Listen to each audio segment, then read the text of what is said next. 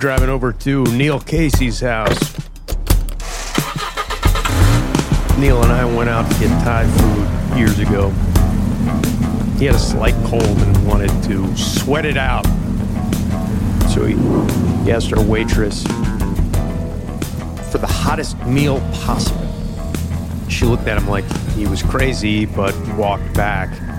I noticed the couple next to us was alarmed at Neil's order.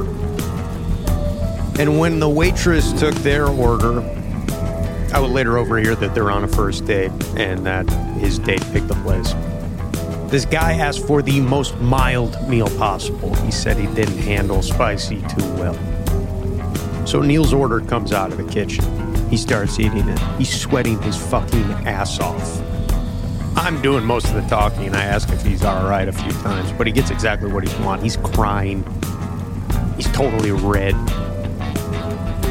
Then the couple gets their food at the table next to us. This guy takes a bite of his mild order. He spits it out. Everybody looks over. They have to throw some money on the table, leave apologizing. It was too hot for the guy. I bring it up because I think it exemplifies Neil's commitment to the choices he makes. And this has served him well as an actor. He plays pencil-pushing bureaucrats, weirdo neighbors, conspiracy mongers, and other fringe characters better than anyone. For today's show, we wanted to watch a 70s conspiracy thriller, and I think I found one that'll be right up his alley. We'll be right back with Neil. That's how you do a twist ending. Yeah, or a surprise ending. Talk about a shocker. Mm-hmm. Amazing. I don't know how I feel about them revealing that there's a twist ending in the trailer. After we watched, so we're talking about The Second Lady from 1977, which I hadn't seen before. And you can find a trailer of it on YouTube. That's all that's there. And trailers were a different art form at the time. You really own. They weren't for posterity. They really were to just be shown at a movie theater. And it's that announcer guy when he's like, with a shocking turn at the end. Yeah. That you will be talking about for weeks. Yeah, it will rattle you. That will shake you to your core. For weeks. For weeks. They said for weeks twice in the trailer. Which is like, I guess the right balance, like just a couple of days doesn't seem like enough. And like for the rest of your life seems like too much. And in the late 70s, you're talking about how many movies are people seeing per month? Yeah. 2? I mean, that's date night. The water cooler conversation lasted a little bit longer. Yeah. Smoking, too, because they were still smoking. Yeah, it wasn't water cooler. Yeah, it was the smoke break conversation. Smoke break conversation, A lot of cigarettes in this. Cigarettes and mirrors. Yeah, a lot of mirrors, a lot of floral prints. Yeah. Everybody's got orange and green floral like chairs and wallpaper. Smoking basically did in our villain, I guess you could say, Seth Cosmatos, who plays the vice president in after the fake vice president, I guess. He smoked 3 packs a day. I didn't realize how much the X-Files owed to this because he's even shot the same way a lot where it's nose down. You remember the smoking man on X-Files? It's like they were just doing this. Well, he's got a run in a couple scenes in this, and I was like, this dude is not a runner. Where it's like, if you watch Dennis Weaver in Duel, if you have because I used to run track, and I remember the first time I saw Duel, I was like, oh shit, that guy can run. Yeah. And sure enough, I looked it up, and he was like a legit athlete. And you could tell from how fast the car was moving that the camera was clearly on that they expected him to run faster. Yeah. You could see the car slow down a little bit and then start up as he's not keeping up. You're talking about Seth Cosmatos who cannot run. Yeah. He looks like he takes 2 steps and is just winded, fucked up. Yeah. And so, there's this shot where this car is, like Neil was saying, this car is tracking him. And through DC. They got to fucking tap on the brakes. Yeah, because they probably rehearsed it and they didn't shoot the rehearsal because it's all shot on film. Yeah. So they didn't shoot the rehearsal. That's one of the only things they got in DC. They wisely, because this movie's so low budget, it's a Washington political conspiracy theory. Yeah. A la The Parallax View or 3 Days of the Condor, or I'll even throw in The President's Men. Yeah, it's that famous intersection. They used to use it all the time on the West Wing and stuff too, where you can see the Washington Monument and the Capitol and part of the mall. And it's coming up past that traffic light, and they clearly expected him to keep up and like crest the little hill. It is like the Invisible Man socked him in the gut. I mean, the rest of it wisely is at the vice president's retreat in Southern California. Apparently, yeah. I thought at the beginning, I was like, is this Camp David? But there's palm trees. Yeah. Yeah. They don't go into his political background, but I'll do some work for the movie. Yeah. Maybe he was like the senator of California. Sure. Or like a Reagan. I mean, it would have been pre-Reagan. But so let's talk about the plot a little bit. It's one of the post-Watergate era paranoid conspiracy theory movies about government. With kind of a feminist twist, right? I mean, I think that's the big... Yeah. So most of these movies either follow a reporter or some sort of government agent, usually a reporter. But in the case of 3 Days of the Condor, Robert Redford works for some CIA watchdog that like reads books. Yeah. And in the Ground Star Conspiracy, George Papard, who's kind of like this badass secret fascist secret policeman. He's our hero of that movie. Yeah. So the kind of original move of this movie is you do follow a woman, the titular second lady. Yeah. And we hear that she had a career at some point, you know. I'm not just the secretary anymore, right? But she doesn't have a kid. Yeah. And then she's got that. I mean, this is where I picked up on the mirror thing, because she says early in the movie, "Oh, you know, I've got to visit my niece," and then apparently that's her niece later at the carnival, where they do the fun house and stuff. Okay, because it's like who is this kid, right? Because it's not her daughter. I missed the niece line, so like I just was like, who the fuck is this kid? I assumed that like maybe it was their kid. The mirrors are a little like on the nose because there's so much dual imagery. People, I mean, Face Off owes a lot to this. Yeah, it was all to get her into that house of mirrors, and the kid's not there, so she's there on her own. Of like, you run around, get a pretzel or some shit. I'm gonna check out the House of Mirrors. House of Mirrors. You know how parents are at amusement parks. Keep yourself occupied. I'm going to do the fun ride. Yeah. By yourself. Yeah. And what a 70s carnival, too. I mean, the guys on the stilts and all that. I mean, the B-roll, they leaned on that for so much B-roll. It's a fun place to be paranoid because, like, are these people creeps? Because it's full of carnies. Yeah. There's a lot of good B-roll in this movie. I would say the overlap of kidnappers, abductors, and carnival workers is high. Yeah, especially in 1977. Yeah. I mean, that's Hitchhiker, Serial Killer Central. So cool intro to the villain. The villain is this actor, Seth Cosmatos. And this is sort of our action opening. Looks like a legitimate businessman in a boardroom setting. And then his secretary like buzzes in a new client, and it's a shady character named Brooks Witten, who we'll later learn goes by the name Hagen. Which was the books, right? The book this is based on? Yes. It's called Hagen, and it more surrounds him, and he's like a fixer. Right. And you follow the bad guy. It's a little Highsmith-esque. It's where you're following this Washington fixer who works for like a shady organization. And if you read the books, you learn a little bit more about the shady organization and shit.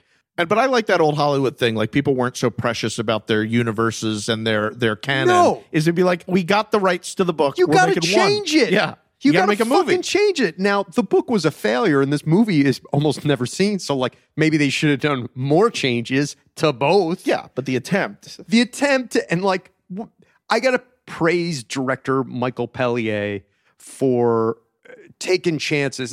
He's biting off a lot for not a lot.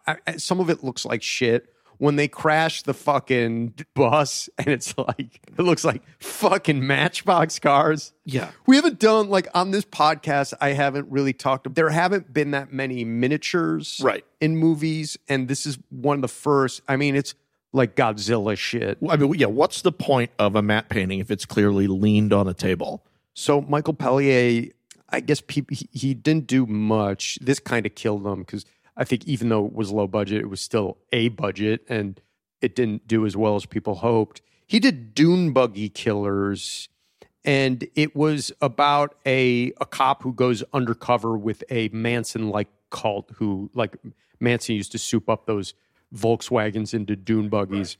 Right. So clearly it's jumping off that. It was a few years before The Second Lady. This was his encore. Is that the one where the woman goes, "There's a body in the dunes"? Yes. Yeah, I remember that. That's one of those infinitely quotable ones where I'd like heard the quote before I even knew what the movie was. It makes the rounds on YouTube every once in a while. Yeah. Like she's up there on the hill, like looking. She's got like bird watcher gear on and shit. Comical kind of like beachwear. The real Margot Kidder look too, like that curly hair kind of, you know, the mousy brunette and that it's everybody kind of like ripping off Jaws of like the body they find on the beach in Jaws, but there is no like it's just like this girl was murdered. There's not the twist that it's like an animal or anything. Right. It's like, no, yeah. And then this cop has to go undercover as this cult member. right with the hippie hair and the all the, yeah. And he's like not at all like he's disgusted with himself. And he keeps referring. He's not good at being under. Like I feel like he learned some lessons from that into because so Hagen goes into the office of this guy. Hey, I know your real name is Lester Hawkins, and he's like, "What are you talking about?" And he drops a folder on this guy's desk, and it's like, "You're a phony.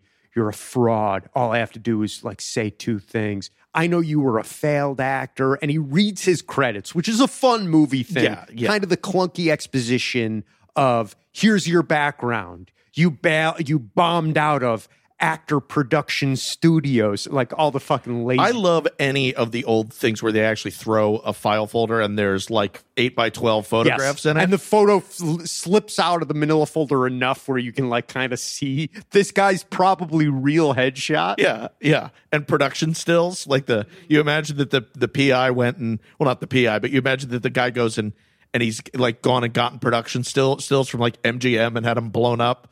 Noir photo print style, you know? Yeah. He had to like go to the lot. You got to go to the lot. You got to get them blown up enough so that all the like watermarks and shit are out of the frame. And this guy, Cosmatos, as we said, smokes 3 packs a day. So he's like, "What do you want? Money?" And he's like, "No." Which, by the way, coincidentally, the vice president who he poses as also sounds like he smokes 3 packs a day. Right. So he's like, "No, I don't want money. I'm here to offer you the part of a lifetime." And then like we go into like our opening credits and shit. But they'd have to, right? If the vice president had that voice, they'd need to find somebody else who had that voice. That makes never sense. explain Yes, it. they never explain like why they like hunted this guy out. The opening credits, like there's not a lot of action in that office scene I just described. Yeah. So there's just a shit ton of explosions as they do the opening credits, as though like buckle up. But it's not really that kind of movie. No, not at all. Yeah, they want you to think that like, there's a car bomb sitting around every corner, but there's just not. Right? That one guy's brakes get cut. Like Capricorn 1, there's a great break cut scene where like a guy loses control and crashes into a bus, which is the bus we were referring to before. But even just like you were saying before, even the way that's cut, it's like him taking his hands off the steering wheel and crossing them over his face. Too many reaction shots from the people on the bus, like everybody doing a full head turn. And then the bystander, right? The guy by the newspaper stand. The way it's edited makes you think he gave up trying to save himself way too early. Like he was like, "I'm done for. I'm going to let go of the steering wheel, cover my face." 8 seconds later. So much time to like safely crash into something and like stop himself. Side impact. Yeah. That was slow yourself down. Yeah. Like, it seems like if you're in a really busy situation, Capricorn 1, you kind of buy it as though his car is like speeding up and like he's going through all these intersections and shit. This one, it seemed like just drag on that brick wall a little bit. Yeah. Anything but plow into the side of the school bus. Clearly, they could only shoot at 4 in the fucking morning or what, like sunrise. Yeah, and that like, was not DC. No. I don't know where that one No, was, but that it looks seemed like like San Francisco fucking- or something. yeah. I mean, but it can't be, right? No, it was Yeah. like fucking some outskirt, like some dusty Northern California town, probably. Oh, yeah, the hill. I mean, there's a hill, but yeah, other than that. Oh, speaking of bombs, I did want to get your opinion on the writer is Luke Cole, and he also wrote the movie Landing Gear, which was about a hijacked plane where they figure out that there's bombs on the landing gear. So if they lower the landing gear, the plane is going to explode. Yeah. Which also seems like you could probably make some alternative landing Yeah. and be fine. And how complicated that would be to have the bomb get armed when the landing gear goes up. Yeah. And not go off then while it's still on the ground. And then only Engineering marvel. yeah. I mean, it's incredible. Yeah. Yeah. The amount of time they must have spent. Yeah. Seems like figuring out how to arm that stuff. The R&D of, because people like pilots in real cockpits, like knowing for sure whether your landing gear is up or down. Yeah. There's like multiple redundant systems for that, because nobody wants to make a Now, gear up. So just for people listening, Neil does fly a plane. He has his pilot's license. I do. I fly. I'm just a private pilot. I do have an instrument rating, but I only fly small single engine Brag. planes. Yeah, big brag. Well, it's it's. Did you read the Washington Post article about people being confident about landing an airplane? Oh, that's funny. Is it like a statistical breakdown of how many people think they could do it in a pinch? Yes. So I wrote down the term. It's called the Dunning-Kruger effect. Yes. Dumb people tend to overestimate their own competence at anything. The Washington Post calls it the clinical name for this type of baseless bravado is the Dunning-Kruger effect. Baseless bravado.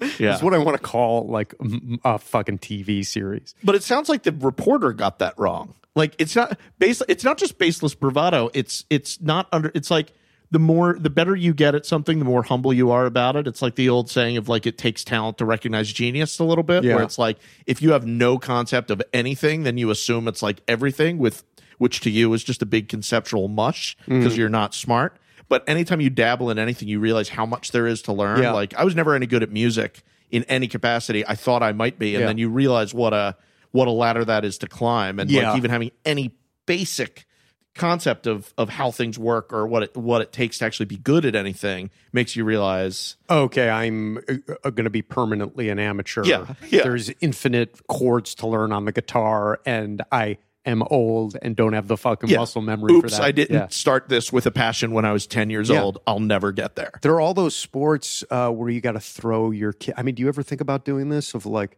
hey, why don't you do some high jump skiing to kill your kids? Like fear set, like diving and high jump skiing. They're those sports with natural fear, Right. That like you only have a certain window to which, like, I don't know if I want that or not. Yeah. But like, you can only do it for a certain, according to some bullshit I read. Yeah. But to go back to your point, I do take my son flying in my plane, and he's acclimated to it now. There's a time where he didn't like it because he would get a little airsick, and just who likes being in a place that you most recently remember puking in? Certainly not me. I've taken him flying on that, and then it really does make me laugh when he's like scared of a ride. Like we'll go to Disneyland, and he's like scared of like Thunder Mountain Railroad. I'm like, dude, we were just in a small single engine aircraft that I landed. this is a $1 billion company on the hook for it. Yeah, we just Daddy put this plane down. You know what the backup is? Nothing. There's no. It's just- This is not some fly by the night amusement park. We're in like Universal Studios. yeah. But I think you have to be like ginger about that with a kid. Like you've got to like I push him on the rides a little bit. Like he doesn't like roller coasters because he's going to puke. But like I took him on like the Indiana Jones ride at Disneyland, which is not a roller coaster, but like, It's got a couple dips. yeah, got a couple dips and pyro and all that stuff. Yeah. You want to ease them into something resembling confidence. My before we totally move away from it, a friend of mine, she's an ER doctor, and she never had a fear of flying until she got her medical degree. Oh, really? And then she was like, I don't know jack shit. I don't know how the fuck I got my degree. Yeah.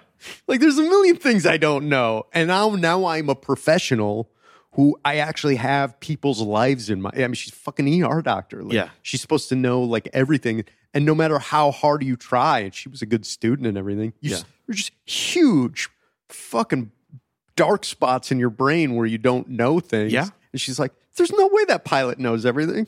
There's no way all these quote unquote professionals who have like my life in their hands for everything. They do. It's hard to be a bad pilot and get anywhere.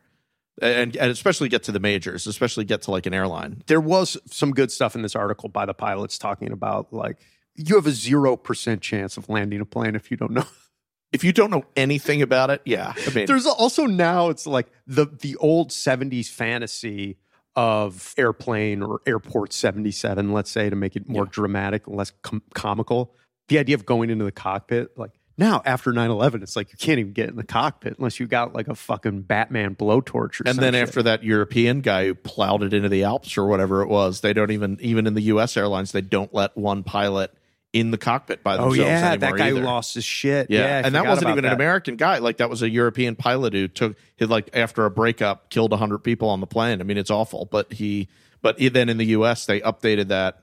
They updated that rule so that when one pilot goes to the bathroom, the other flight attendant will stand in the cockpit with the other pilot, and he's got to watch him on video, like using the bathroom and stuff. I mean, on this one, it was funny to me that the vice president flew essentially coach. Yeah. Because it was like the classic 70s, like airport interior set that I guess was on the Universal lot. It's in one of them. It's on one of those. Now it's destroyed. It's like you can walk by it when you go through the Universal theme park. Oh, it's the plane crash. It's that the same plane style, crash. right? That TWA looking. Yeah, it's that shit with like upgrade. Like this has the 70s floral seats, as I mentioned. Yep. A shit ton of room. He buys his ticket on the fucking plane. So we meet the second lady. Her husband's really busy and more loving. Owes a little bit, like I think Face Off owes something to this. Mm-hmm. It's similar problems to Face Off because she like has sex with this guy and everything, and she kind of knows something's up. So basically, what happens is this shady organization gives this guy plastic surgery and shit, makes him look like the vice president, and inserts him in the White House. And now only the second lady is suspicious, and even takes her so long to get suspicious. Like when you really take a step back, it's like, wouldn't they smell different? The stuff we know now about like even like fucking bacteria in your biome and shit. It's like everybody smells different. Absolutely. Like, did they like go to the I like thinking about them being so obsessed with making them match that they like made his fucking cock match and stuff, figured out, like shaved the same body hair patterns in him and stuff. And moles and birthmarks and all that stuff. I mean, like where do you even... But they kind of gloss over all that. And then why would he be so aggressive with her? That's the thing that got me is that like, if you had done all this studying on her... They act like he's like a master actor, but like a little too crazy. And the way he comes to her and he's sort of like, don't you do enough decorating? Like, wouldn't he just let her go? Yeah. Wouldn't you, like, why would you then be aggressively challenging your purported spouse when you're the imposter? Like, wouldn't you just leave well enough alone? Yes. Unless he just was doing too much work as an actor where he's like, well, the vice president was probably had problems with their decoration. Yeah. Like, he talked himself into a logic trap. Yeah. She's like, this place is so drafty.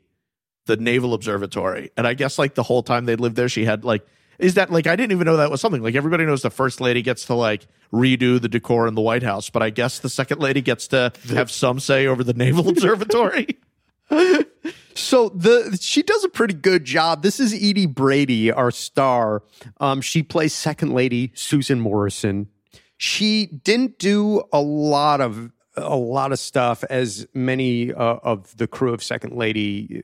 A few people pop up here and there. She was in a early 80s comedy called Squash Court.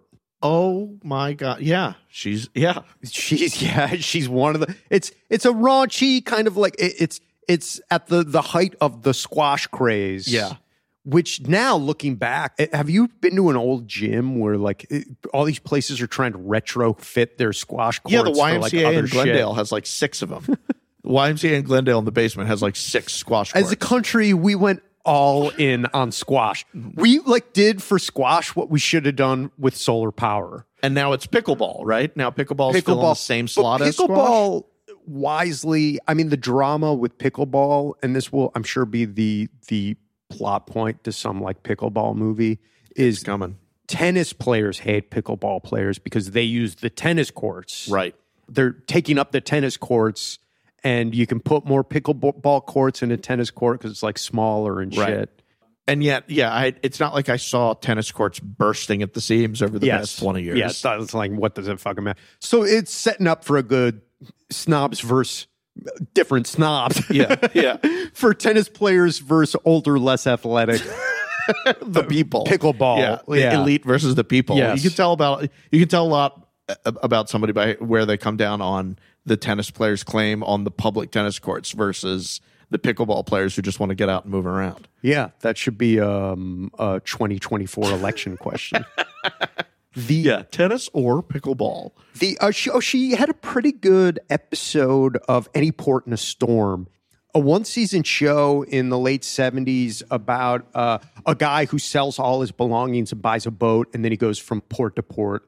Like a Hulk sort of format? Yeah, it's kind of like traveling guy. When they would use the same shot of him going off into the sunset at the end of every episode, right? No matter where he'd been. At the end of every episode, he changes into the same sweater and fucking gets on his boat and fucking go in the water is always the exact same. Yeah.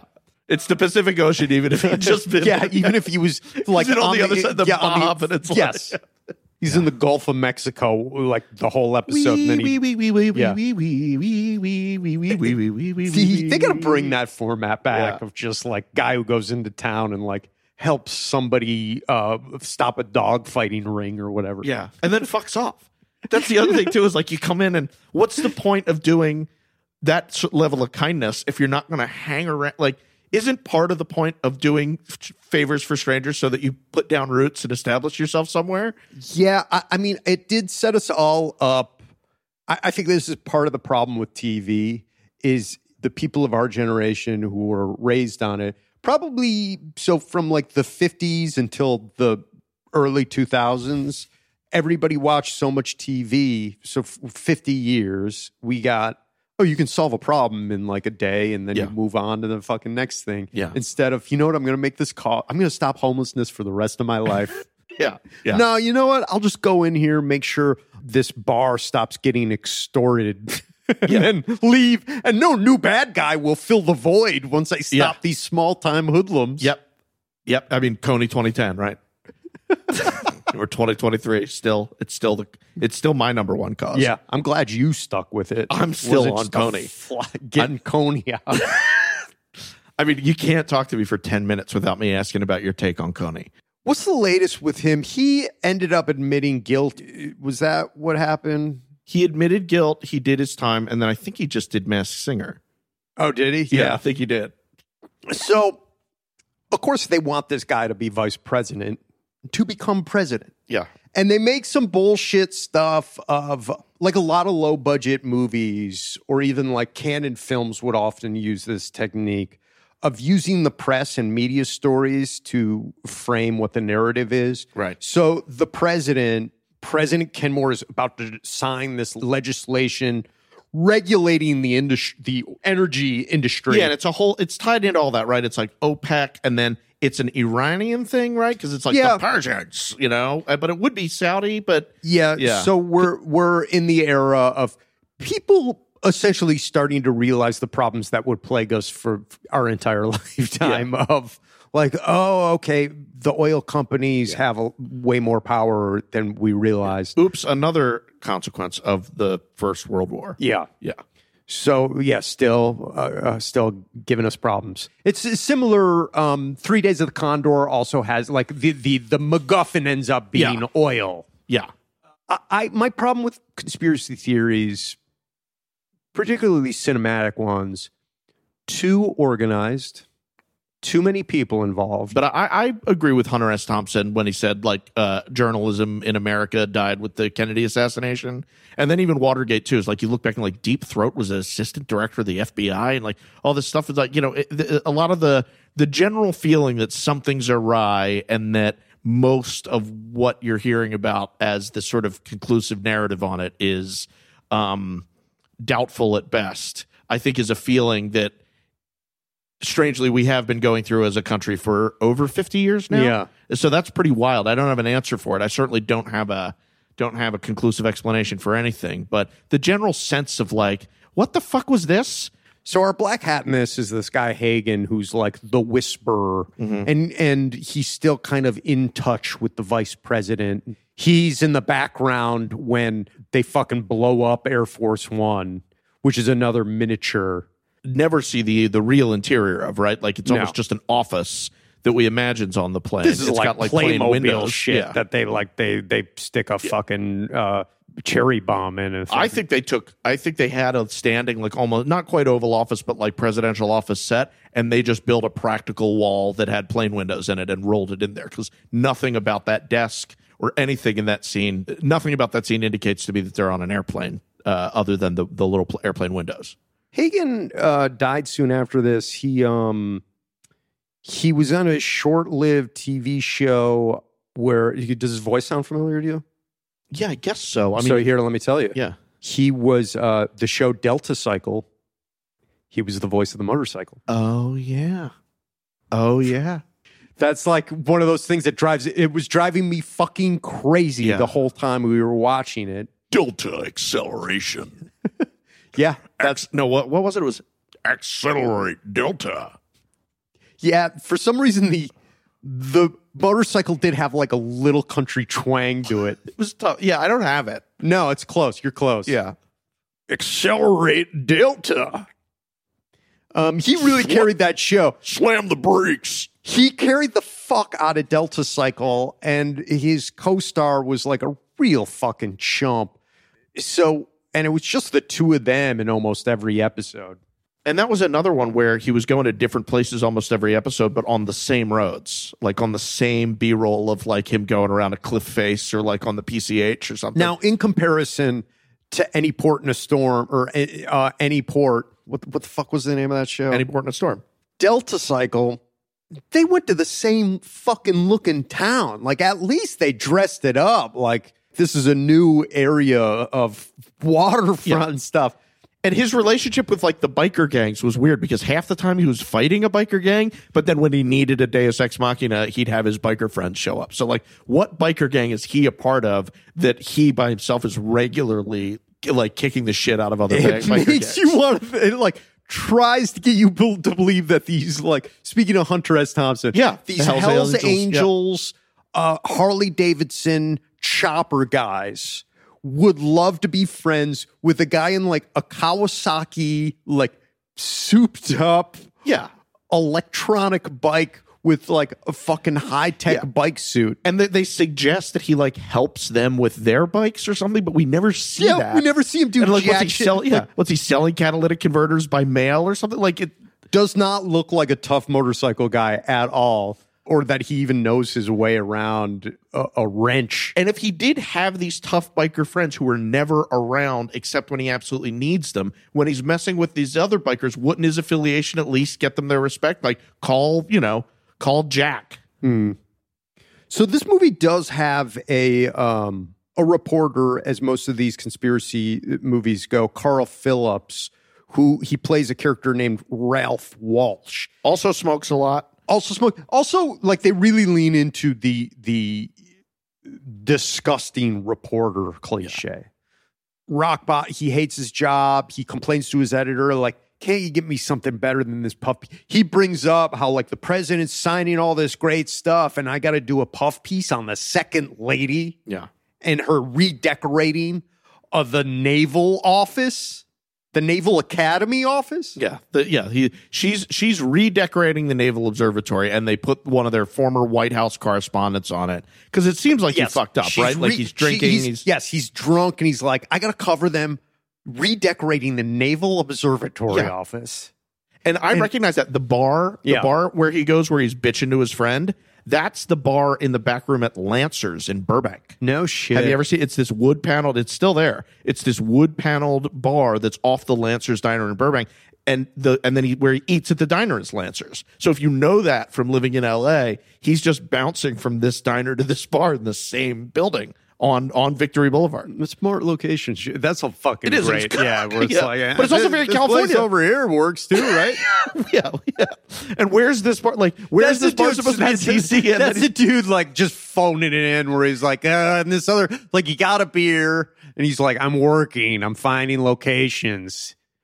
I know where like the bar is going to be. I know where the sandwich place is going to be. The bar looks like it could be a bar in DC in the 70s because it's got that TGI Fridays like Fern Bar look to it. The diner's clearly California. Yeah, that's another one. It's got the TGI Fridays Pizza Hut stained glass lamps. Yes. Yeah. They did the thing where they would have landscape paintings that were backlit. Yeah, beautiful. Plastic photos that were lit up like Yeah. a fucking sign. That lasted into my time in Chinese restaurants mostly. Yeah. Like you'd see those still, but yeah, now they're a relic. They're a thing of the past. That whole look is overhead chandelier lighting that looked like the shittiest stained glass stuff. Isn't it funny? Someday my kid's going to be nostalgic for like just bare, sparse Apple Store, white, black, and steel bullshit. He'll be like, I don't know. I just find this so comforting. Yeah. Now we got all this crap everywhere because we're going to go back to the fucking like TGI Fridays. Yeah. Yeah. Panels, ferns. As busy as possible. Yeah. So she kind of does this story with this reporter. They become friends. They fall in love a little bit. She figures out this is not my husband. Yeah.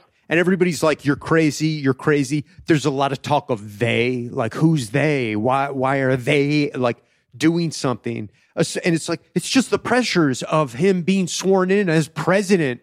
And now that you're first lady, like you're just like, take a stress pill kind of shit. Yeah. And they try to put her on pills a bunch. Yeah. And she treats it like it's normal. She's like, no, thank you. Mm-hmm. You know, it's like take a Vicodin. You know, it's like, no. But nothing weird this about is the where offer. everybody It's like in the like the Hollywood people making this were in such a bubble where they're like, and of course you get offered pills all the time and you just say no thank you, where it's just not treated as weird at all. Yeah. Of like, yeah, well, that's fucking perfectly normal. Like, I'm okay. Yeah. And it's funny that she figures out her husband is a fraud, but instead of like talking to like even his distant relative or even her own family, because I guess she still keeps this play date with her niece, like she doesn't tell anybody about it, but she does have a semi like she has kind of a fast romance like with the reporter. With this reporter who against his better will did this story about her decorating, because she's got no evidence that her husband's dead. Yeah. He's just not there. He's just there's a new guy there. There's a new it's guy not like there. She's out hunting for her husband, who's like abusive to her, Right. and that is her. Like, he would never talk to me like this. Which again, we're critical of him for, like, if this guy went to those extents, why did he give those tells right away? Instead, why didn't he just ignore her? Whatever. It's or a just get fucking too movie. busy. Well, that's yes, what, I'm too busy. Like, I can't do. Like, That's what I mean. Where he's Yeah. criticizing, like he's going out of his way to have hostile conversations with her that you wouldn't have if you were impersonating yes. somebody that you don't know, who himself we infer was pretty gentle and kind. Yeah. So he's like, why, like you with your flowers, you know? And she's like, they're bringing in bugs, and it's fucking crazy. And it's also like everything's beautiful. She's like clear. They like really play up her interior designing, love of decorating and flowers. and I counted how many mirrors he punches. 4.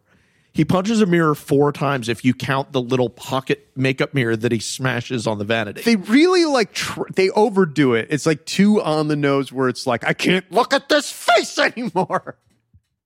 Because she's like, what's wrong? He's like, nothing's wrong. And she's great. I mean, her performance is great. That's the thing I don't like. She keeps the tension. I buy it. And the amount of shock and surprise that she has every time, I guess maybe I wouldn't be that shocked after the 4th or 5th time, but she delivers in every single one of those scenes. You know, what is it? Like, you know, what are you saying to me?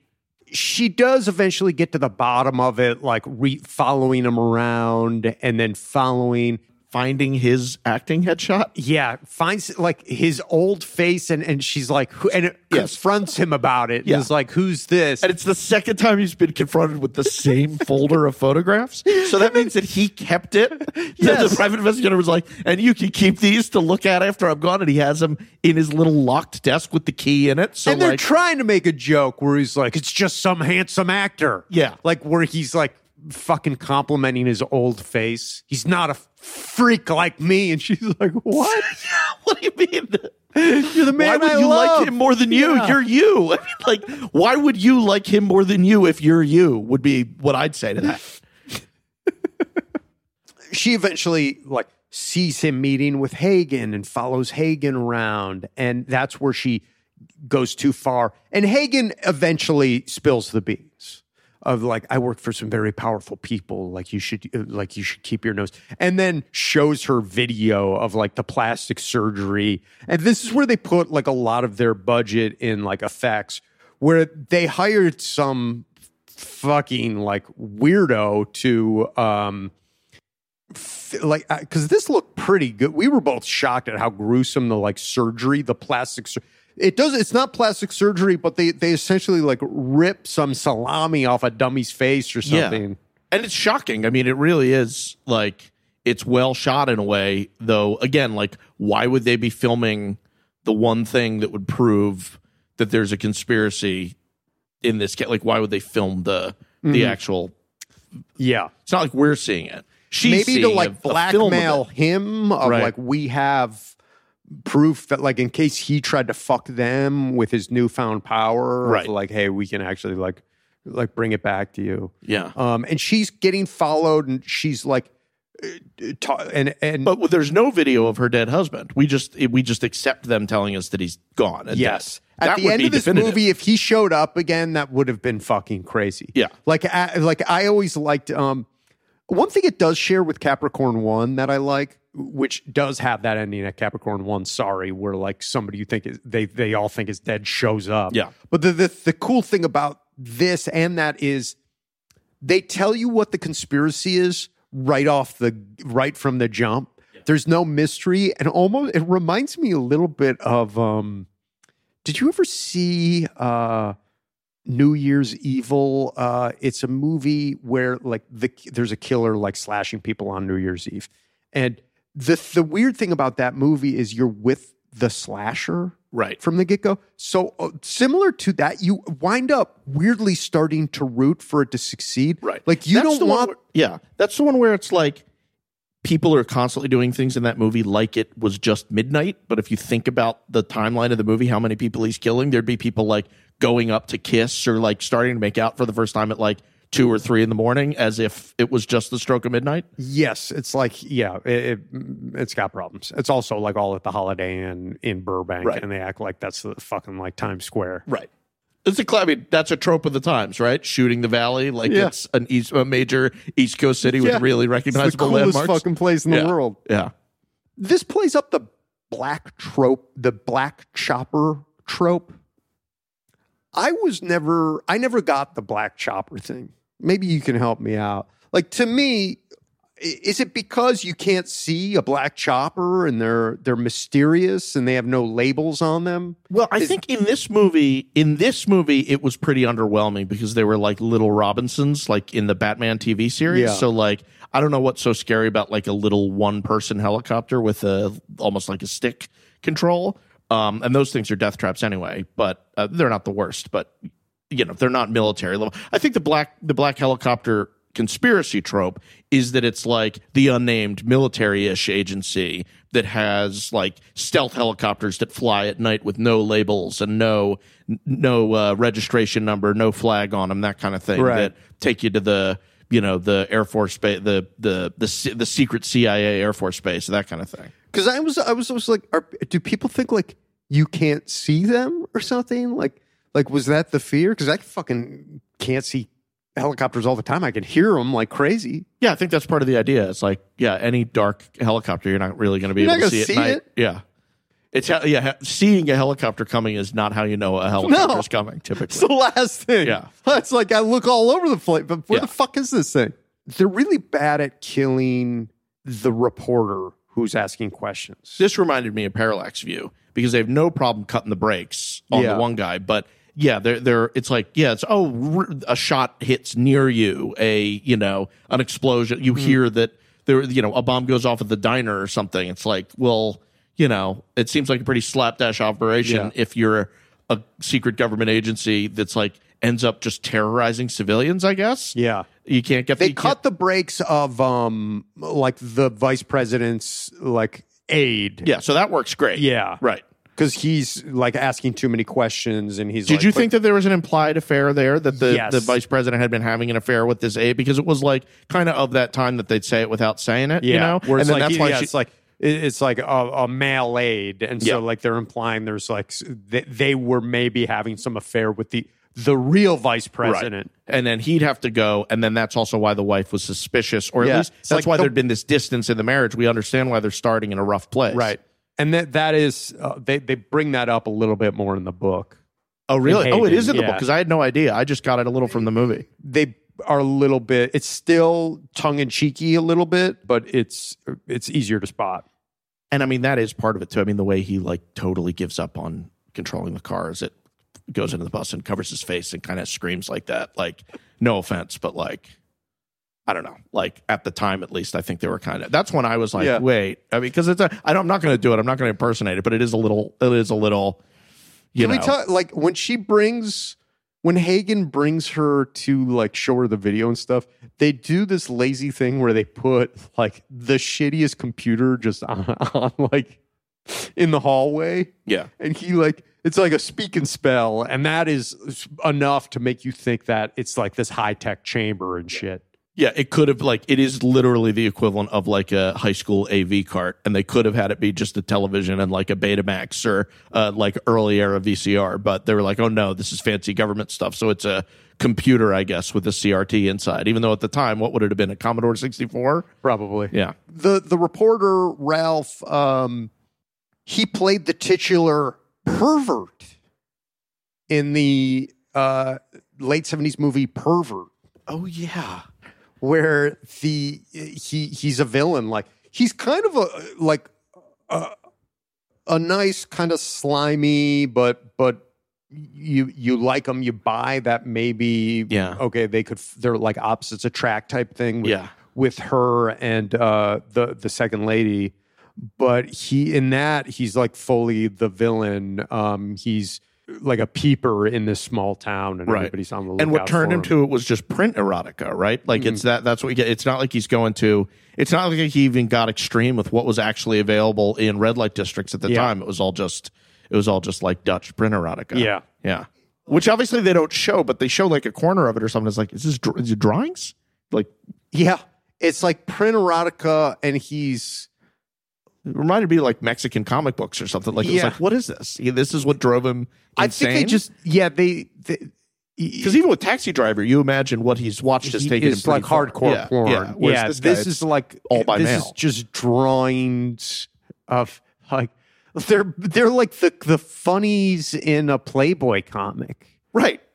Right, it's like pinup, and he's getting off to that and like super ashamed and has like a full breakdown. I don't know if it's because he's like looking at it in public, and I think that makes him a pervert. Like that makes him feel like he's a pervert. But in practice, what he's looking at could be like in the cockpit of a World War II plane, except just like the nipple would be implied, and hung up on it in a and it's all above fucking the belt garage. Too. It's just all boobs. like nothing. Like your mom wouldn't be like, "Don't look at that." Right. It would be like people would roll their eyes at it. Right. And then they keep identifying it as Dutch, I guess, which is part of it. That he's always getting shipments of Dutch. I don't know. Yeah, but he ends up like going on a fucking rampage through this town. A lot of people lose their lives over him not being able to integrate whatever that was. Yeah. But it's pervert, not easy to find, but the great poster. Well, the keyhole. I mean, yeah, his eye in the keyhole, and then the way they split the frame with him on the other side of it, and then her sort of sensing that there's somebody there, and I mean, it's suggestive, but it's cool. It's classic. I guess let's talk about the ending. Obviously, I spoil a lot of things on this podcast. People know who listen. Whatever. This movie is fucking over 40 years old. It's like it's and it's hard to find. So, like, if you fucking didn't listen to this episode because you were dying to find the second lady, too bad. Yeah. Basically, she gets put away, and they're like everything's gonna be okay, and like we said before, it's like, you can't kill me. People know who I am. And she's like, they just ran a piece on me, and they quote the reporter Walsh's puff piece on her about the decorating of the Naval Observatory, and they commit her, and they're like got her all pilled up, and she's in this room, and they're trying to gaslight her and make her feel crazy. Though you don't know if the doctor knows or not, because the doctor that she's talking to treats her like she's an insane person. Like, he's not really a direct representative of the conspiracy. Yes. And he's just kind of humoring her. And he's like, tell me once again, you think you're the first lady? Because now she's the first lady. Yeah. And it's like, okay, let's start. She's like, I've told you enough. A little bit of Sarah Connor. Like, there's a little like T2 in there. And then he's like, do you mean this first lady? And sure enough, like, they've done the plastic surgery body switch on somebody else. So now they got a fake president and a fake first lady. Controlled by who? We don't know, but there it is. Yeah. We don't know who the ultimate puppet master is. Yeah. And then she punches a mirror. Yeah. Which is like, I guess, 70s insane. Maybe they still got him in there. They got him in there. Yeah, it wouldn't be around. But I think it's more of an artistic choice by, give it up to Pellier. I mean, it's hard to shoot a mirror straight on like that. You imagine the camera's just a little to the left. That's got to be one of the first hurdles. By the way, the guy who shot this, too dark. Oh yeah, the whole thing. I wasn't sure if that was the print transfer or what. I know. I mean, this is a piece, but I don't think it's the print quality, because it's too rich. Right. It's not like, it doesn't have the degradation that, because like a bunch of these videos, they get that purple look. And I have them. I mean, we would have been able to spot it. Yeah. But this is like, the blacks are too black. They look too. The actual color looks pretty good, but he's trying his hardest to do like the Gordon Willis Prince of Darkness. Right. Like, I think they're trying to cover up how low budget this is. Right. By shooting it as dark as they possibly can. Yeah. But there were a lot of sequences where you and I were like, who is that? Yeah. And you think it's a stylistic choice, and then it turns out like, no, you just can't see the guy's face. You can't tell who, like, I was like, wait, is that the second lady or is that the president? Like, I couldn't tell, like, full on body types. Like, the whole screen is dark.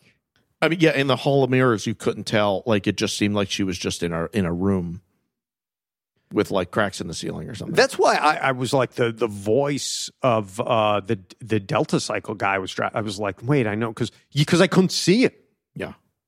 One thing I did like about the ending is they do a press conference, and Ralph Walsh, our reporter who's been risking his life trying to get to the truth of things, he's the press secretary. So it implies he's sold out. Yeah. And now, because so many of these movies are like, well, the press will like fix everything. And now, sadly, like, the press is dying. We're tracking him the whole time, thinking that he's going to bring a big story back to his boss, or like redeem himself, or get some kind of comeuppance or anything. But then, yeah, it just turns out that after all this, after all the shoe leather he's spent on this story, he just ends up taking a political patronage job. Talking about the oil crisis getting resolved, talking about bringing oil prices down at the end, which is like, at what point in the story did he care about oil prices? There's a lot of work to that goes into these conspiracies where the payoff doesn't seem to be worth it. Don't you think that his boss at the newspaper, or the woman at the newspaper that he would always talk to at the bar, would go to him as the press secretary and be like, hey, what the fuck, Walsh? Yeah. Like, you were telling us that you were chasing the story of a lifetime, that you were chasing like the story that was going to turn Washington on its head. Yeah. Right? I helped you back to your house, and you did. I helped you back to your house, even though you wouldn't stop making passes at me. We forward you pay. Clearly something happened. Yeah. You were washed out at the paper, and now they gave you this? Yeah. Like any of those reporters at that newspaper must have known he was fucking dirty. Yeah. We advanced your pay on this giant feature that you were writing about the first lady, and you just fuck off to be press secretary with a new haircut. Like you just literally just shaving a haircut and a new suit, and you're just a different guy. Well, thanks, Neil. Oh, thank you. This is a blast. And that's this week's show. Thanks so much to Neil Casey. If you're in LA and want to see Neil live, check out The Last Improv Show. It's him and a bunch of other talented people. And if you liked this show, please tell your friends about it. If it doesn't come back next week, well, that means they finally got me and I'm in big trouble and you should be concerned. We'll see you on the road.